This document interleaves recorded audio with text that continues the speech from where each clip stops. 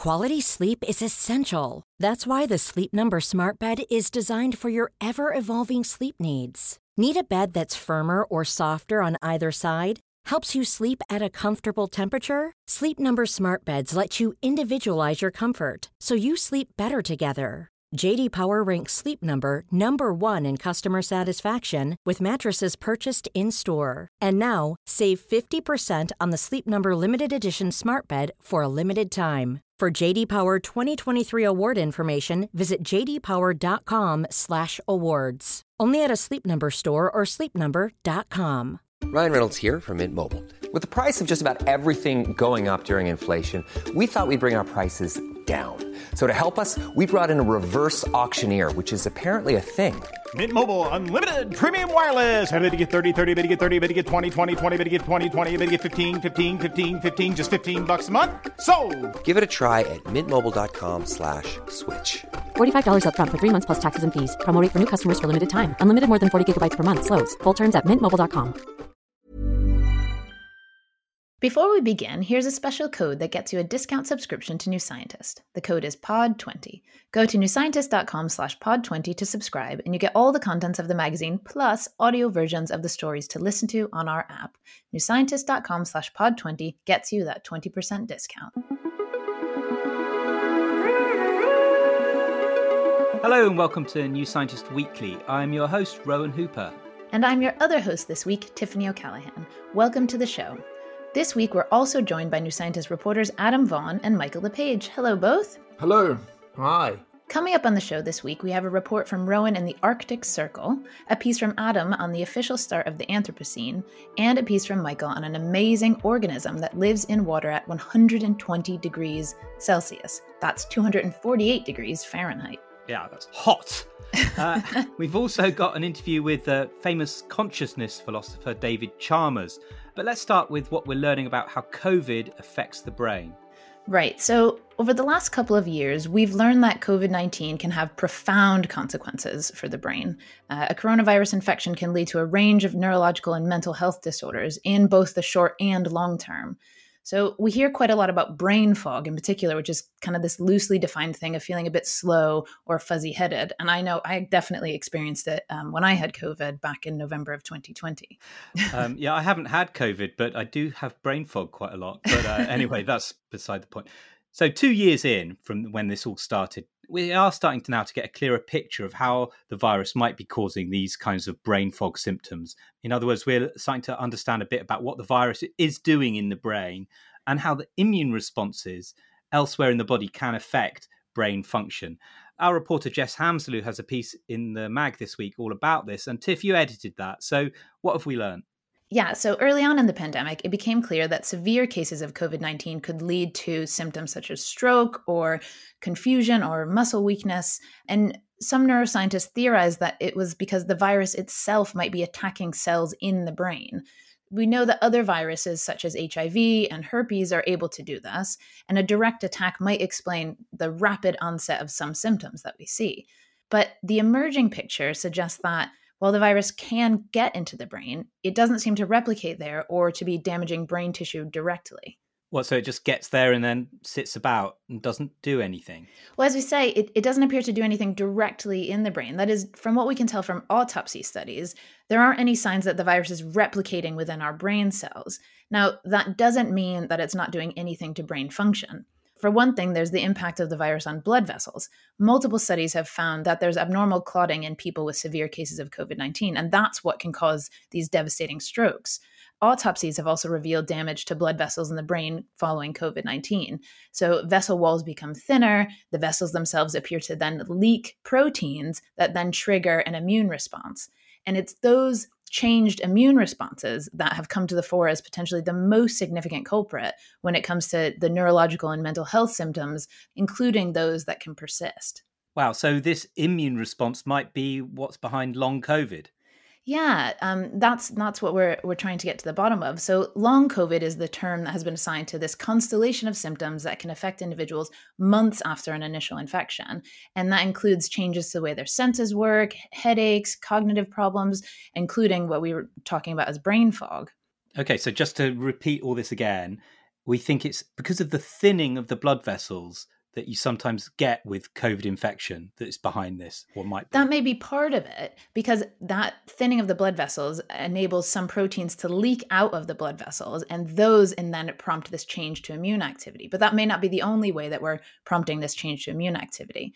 Now, when researchers look at spinal fluid, so that's the fluid that bathes the brain and spinal cord taken from people with COVID-19, they almost never actually find virus, which supports the idea that the virus itself isn't replicating in the brain or causing direct harm there.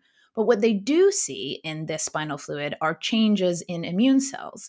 So some immune cells found there appear to be producing more chemicals that we know can be toxic to some brain cells, for example. And autopsies have also found increased activity of microglia, and those are the immune cells of the central nervous system. And that change activity in those cells is seen across the brain. But we still don't know yet if something similar is happening in the brains of people who have had mild infections, who we also know can still go on to develop long COVID. Jess writes in the piece that the researchers are now fleshing out this idea about the role of immune changes causing long COVID symptoms like brain fog. And they're looking into parallels with what they see after chemotherapy for cancer. And that's the thinking and memory problems that are sometimes called chemo brain. Yeah, so this is really fascinating. So previous research has shown that these brain symptoms that can follow cancer treatment, chemo brain, as you mentioned, seem to be caused by the body's immune response to the chemotherapy drugs. And this really recent initial research in mice suggests that infection with coronavirus can do something similar.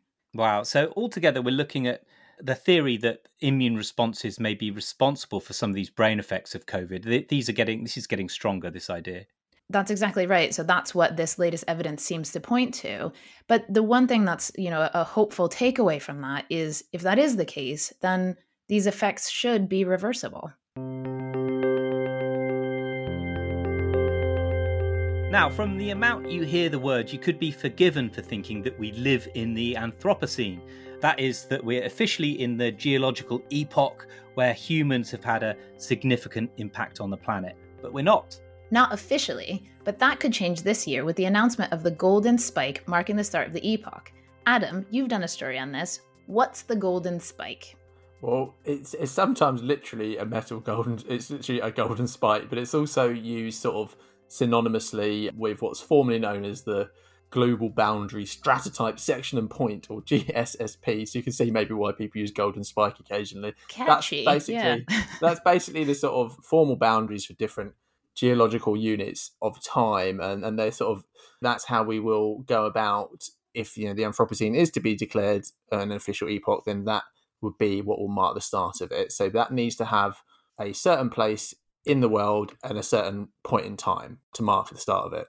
Why has it been so controversial? I mean, to some extent, isn't it obvious we're already in an era with massive global impact caused by humanity? So it's a really good question. So there is a general sort of consensus amongst scientists that, yes, we are sort of clearly living in a human-dominated era that is different to, what's come before the Industrial Revolution, partly because of our technology and partly because of the number of us, and also, crucially, the global nature of our impact. So, some parts of the, like Britain, for example, obviously industrialized earlier, but what's notable about the Anthropocene is a lot of these impacts, from the fallout of nuclear weapons, radionuclides, to plastics, to fly ash from coal power stations. These are quite often found globally now.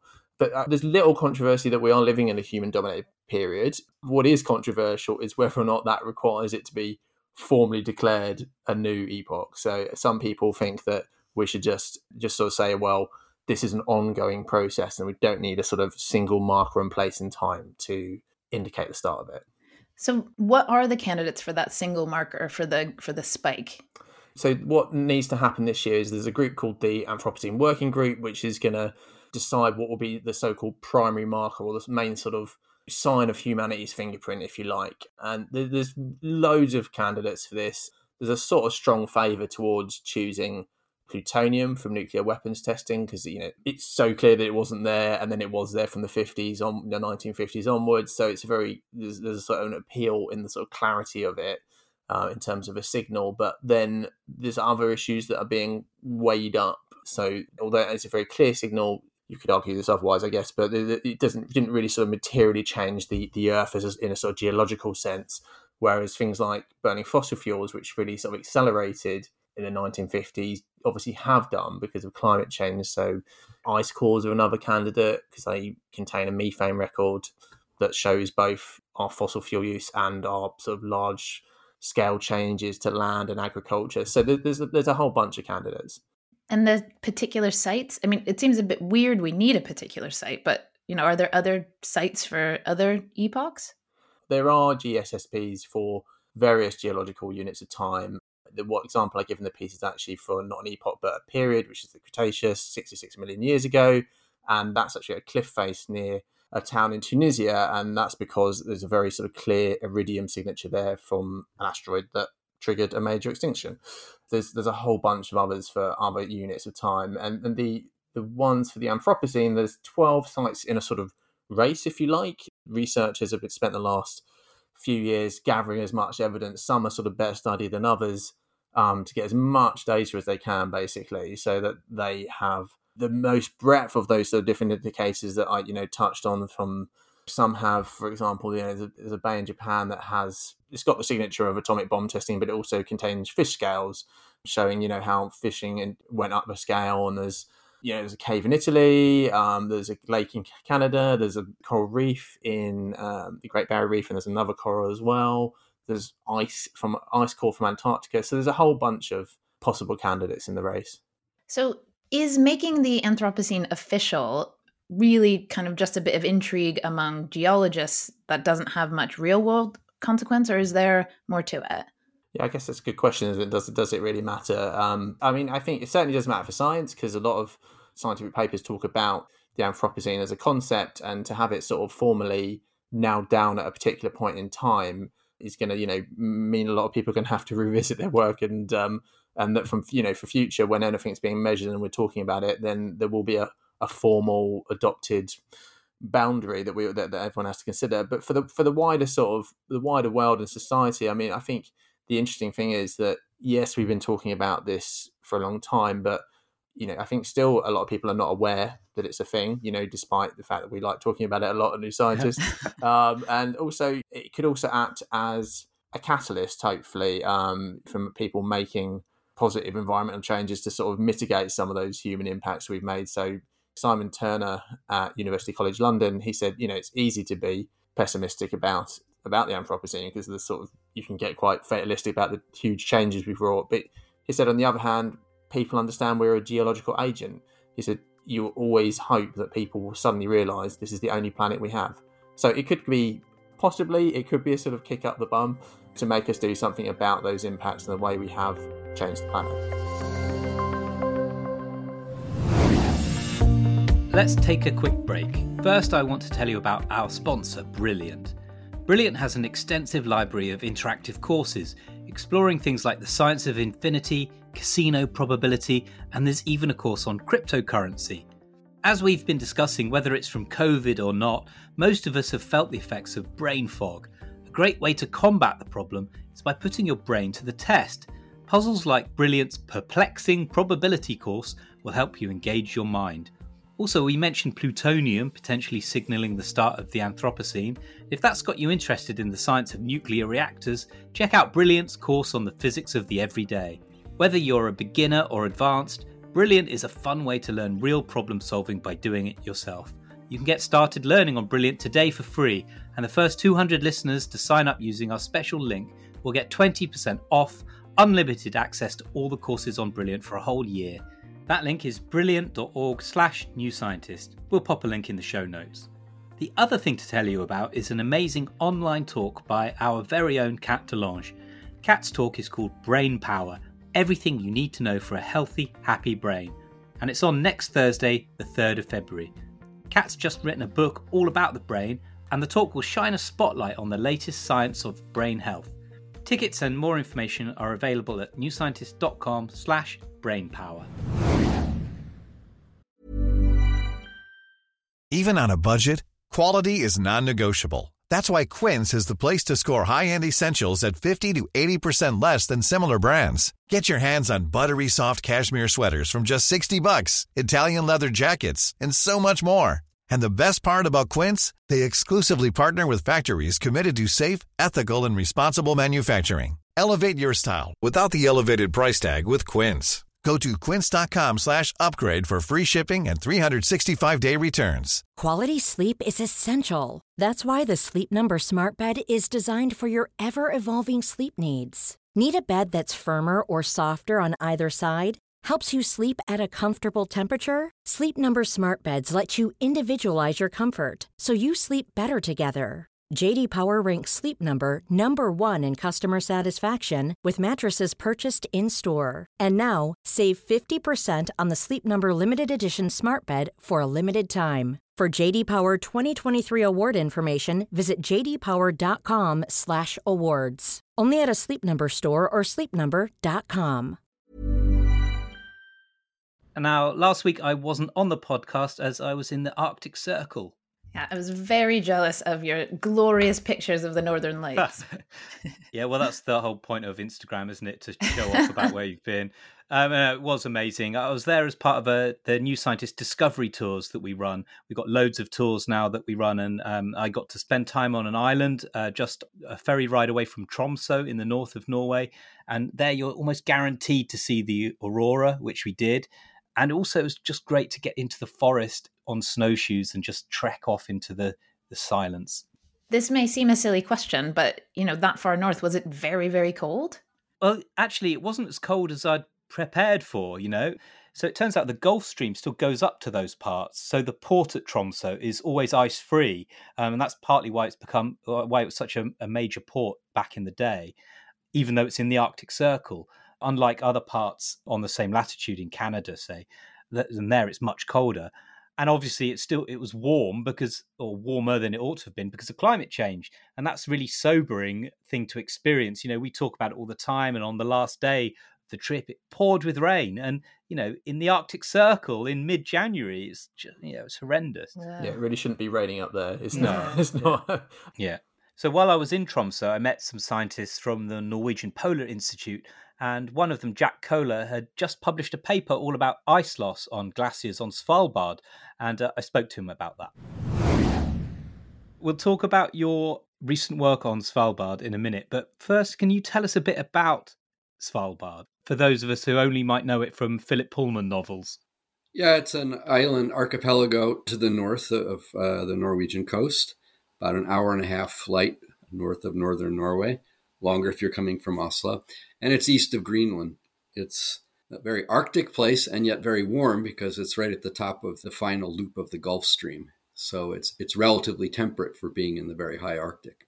Is that why it's sometimes hear it called the canary in the coal mine for climate change? Is that why? It's one of the reasons it's very quickly warming. Yes, is it's surrounded by ocean and furthermore by warm ocean and by warming ocean.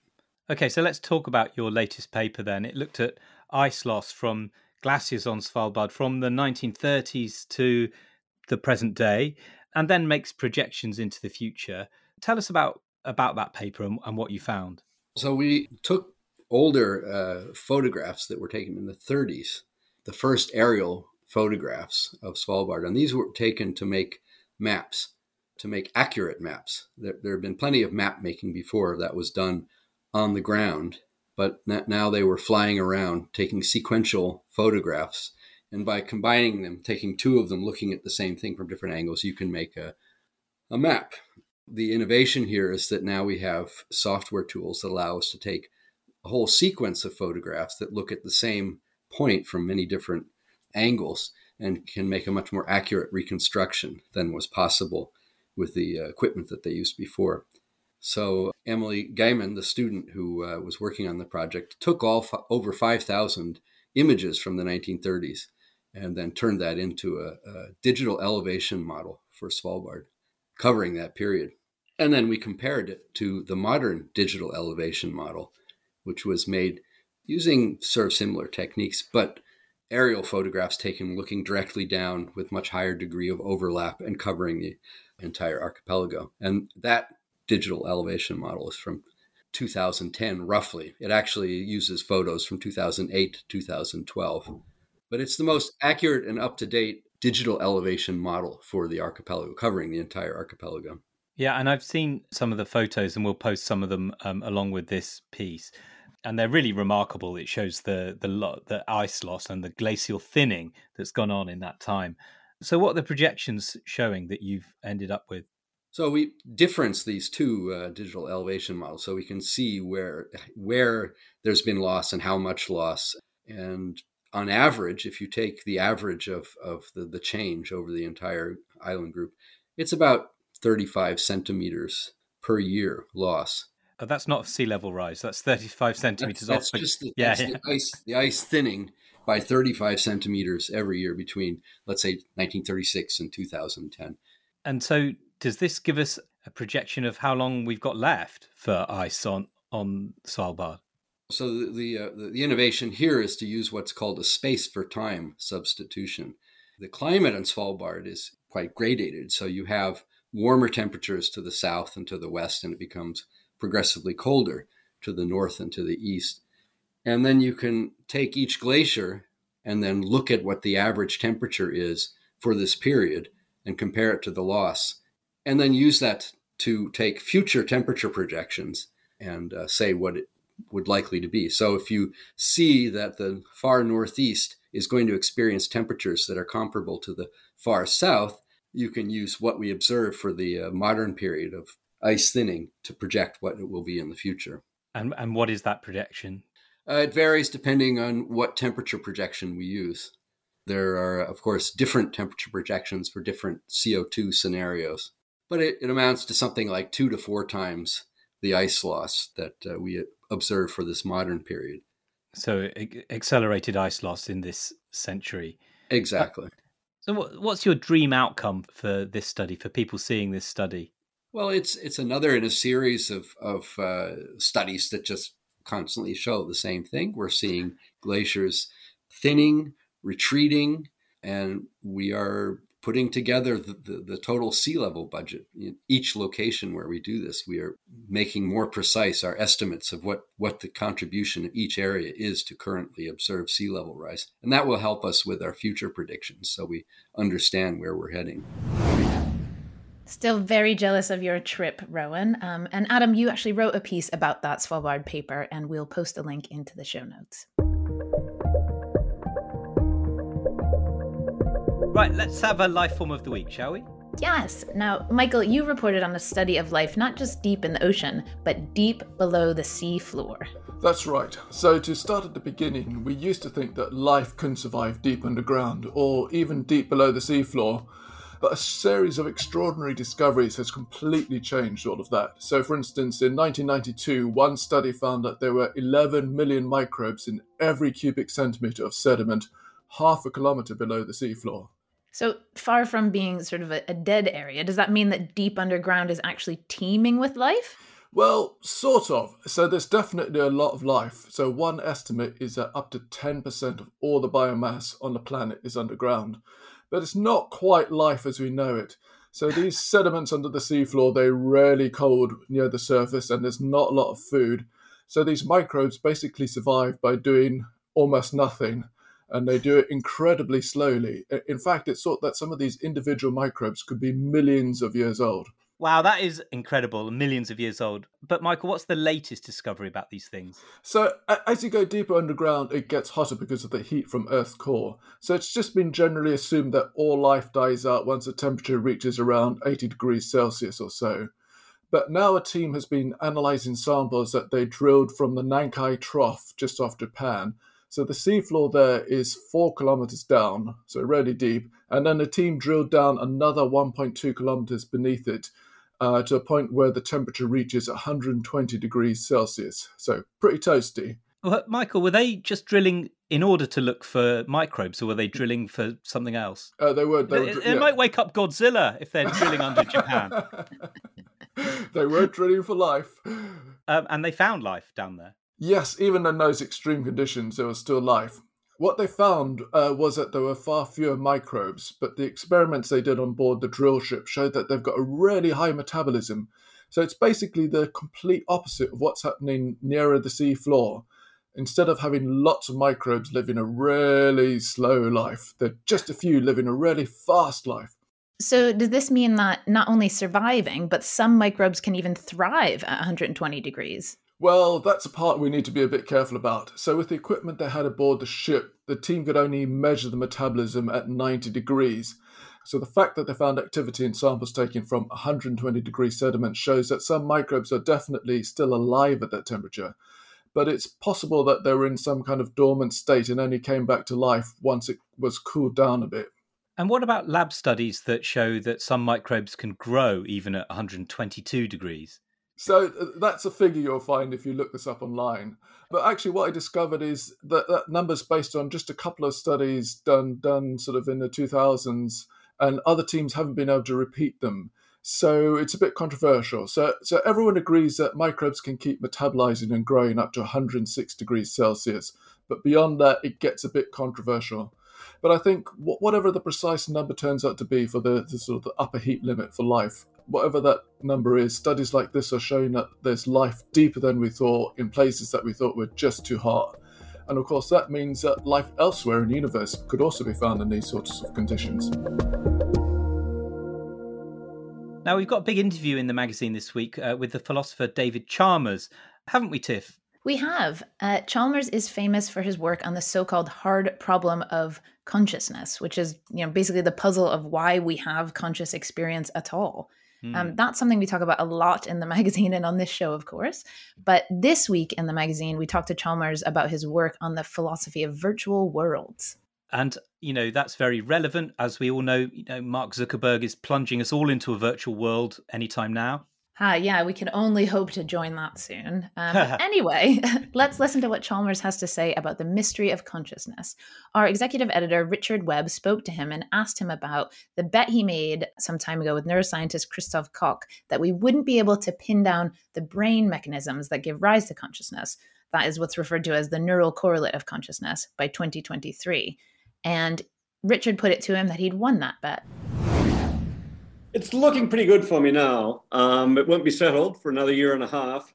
Yeah, this wasn't exactly a bet about a full explanation of consciousness. It was a more limited bet just about what people call the neural correlates of consciousness. I'm quite open to the idea that eventually we'll find some system in the brain or some property of the brain that correlates very nicely with consciousness. It may not fully explain consciousness, but it would be a huge step on the way. But Christoph, at least in 98, was very optimistic that we were on the path to getting there soon. Quite soon, we'd have something that correlated with, that stood to consciousness as, DNA plays the role that, say, the DNA plays for the gene. Of course, his partner and mentor was Francis Crick, for whom DNA and the gene was always the model. So will we find something like that for consciousness? I think Christoph bet it would be some intrinsic property of neurons, some small number of intrinsic properties of neurons would be acknowledged as the neural correlate of consciousness by 2023. I was always very, very skeptical about this. I thought it's going to be a lot more complicated than that, and it's going to take a lot more time than that. And I think, that bet is right now looking pretty good for me. Christoph himself has switched to advocating the integrated information theory of consciousness, which locates it in information property processing rather than properties of neurons. So that alone might be enough for me to win the bet. But let's see.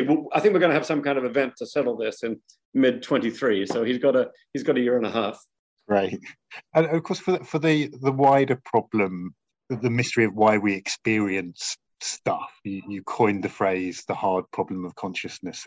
Can you explain a little why it's such a problem? Why is it so hard?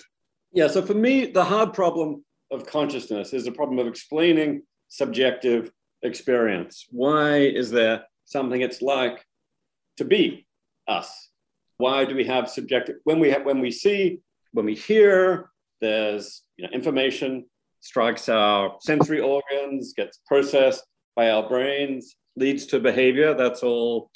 We can tell a nice mechanistic story about all of that. But why does it feel like something from the inside? Why is there a subjective experience of seeing, of hearing?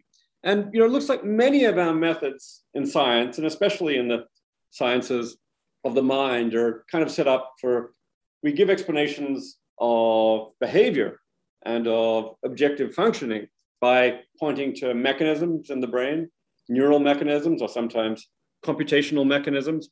We explain how a system does something objectively, producing some behavior, and that explains learning or language or memory.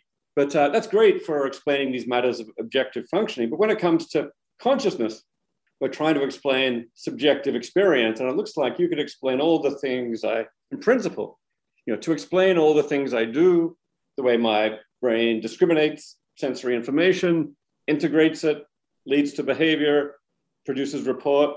To explain all that is not to explain why there's subjective experience. There's this further question. Why is all this experienced from the inside? Why doesn't it go on in the dark without consciousness? And it just looks like a different kind of question. And have we made any progress towards solving it? I'd say there's things we understand a lot better than we did. I guess it was 94 when I first put this forward. So there's things we understand a lot better than we did 27 years ago. Certainly the science of consciousness has moved ahead in many impressive ways. And although we haven't nailed down the neural correlates of consciousness perfectly, we're on the way to understanding the correlations between brain and consciousness better. But that, of course, doesn't solve the big question of why is there consciousness in the first place. There, I'd say we've explored some theoretical options, many of which are very interesting and promising, all of which also have big problems. One idea which has attracted a lot of attention is panpsychism, the idea there's some element of consciousness at the fundamental level of physical reality, which then somehow adds up to and produces our consciousness. But so far, no one's been able to explain how it is that consciousness at the bottom level of physical reality could add up to consciousness like ours. There are theories in the neuroscience, like, say, global workspace theory of consciousness. They don't really address the hard problem. There's something like this integrated information theory that Giulio Tononi has put forward. Consciousness is a special form of information processing. But it still looks like, at the basis, it doesn't really tell you why consciousness exists in the first place. People have explored connections with quantum mechanics. Oh, and another really interesting idea that a lot of people have thought about is the idea that consciousness is an illusion. It doesn't really exist at all. I take that seriously, though it's very hard to believe. So I'd say that we've gotten a lot further down a lot of different pathways and alternatives for addressing the hard problem, but deep down, there's nothing even close to a solution that commands the consensus of more than a few people here. Do you have a hunch where it might lie, what the most promising avenue is? In general, I've argued for views that don't try to reduce consciousness to, say, a brain process or to something simpler, but take it as something fundamental in the universe in the way that, say, space and time and mass and charge might be. And then we need to find, the laws that it might obey. And in that vicinity, I guess I take especially seriously panpsychist ideas that I've tried to explore, and also the idea that maybe consciousness is distinct from any physical process, but plays a role in the physical world. And here I think some connections between consciousness and quantum mechanics are worth exploring. And in some recent work, I've tried to develop a view along that line that takes the mathematics of quantum mechanics seriously, sees if we can find a role for consciousness. But to cut a long story short, I'd say, although I think these are promising paths to investigate, in my experience, the further you go down these paths, the more problems you find.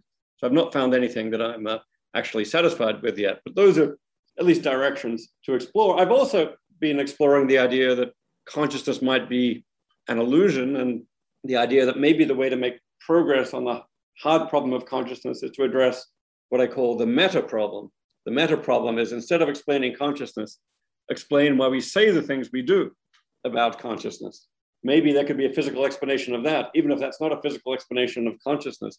Maybe that could give us some clues about the hard problem. That was philosopher David Chalmers talking to our very own Richard Webb, and great to get it from the horse's mouth there about the meta problem. That's all for this week. Thank you for listening. If you enjoyed our show, please tell all your friends about it and subscribe to the magazine. Thanks to our guests this week, reporters Adam Vaughan and Michael LePage, and also Richard Webb and David Chalmers. We're back next week. See you then. Bye. Bye. Bye. No. This podcast is produced by OG Podcasts. Find out more at ogpodcasts.co.uk.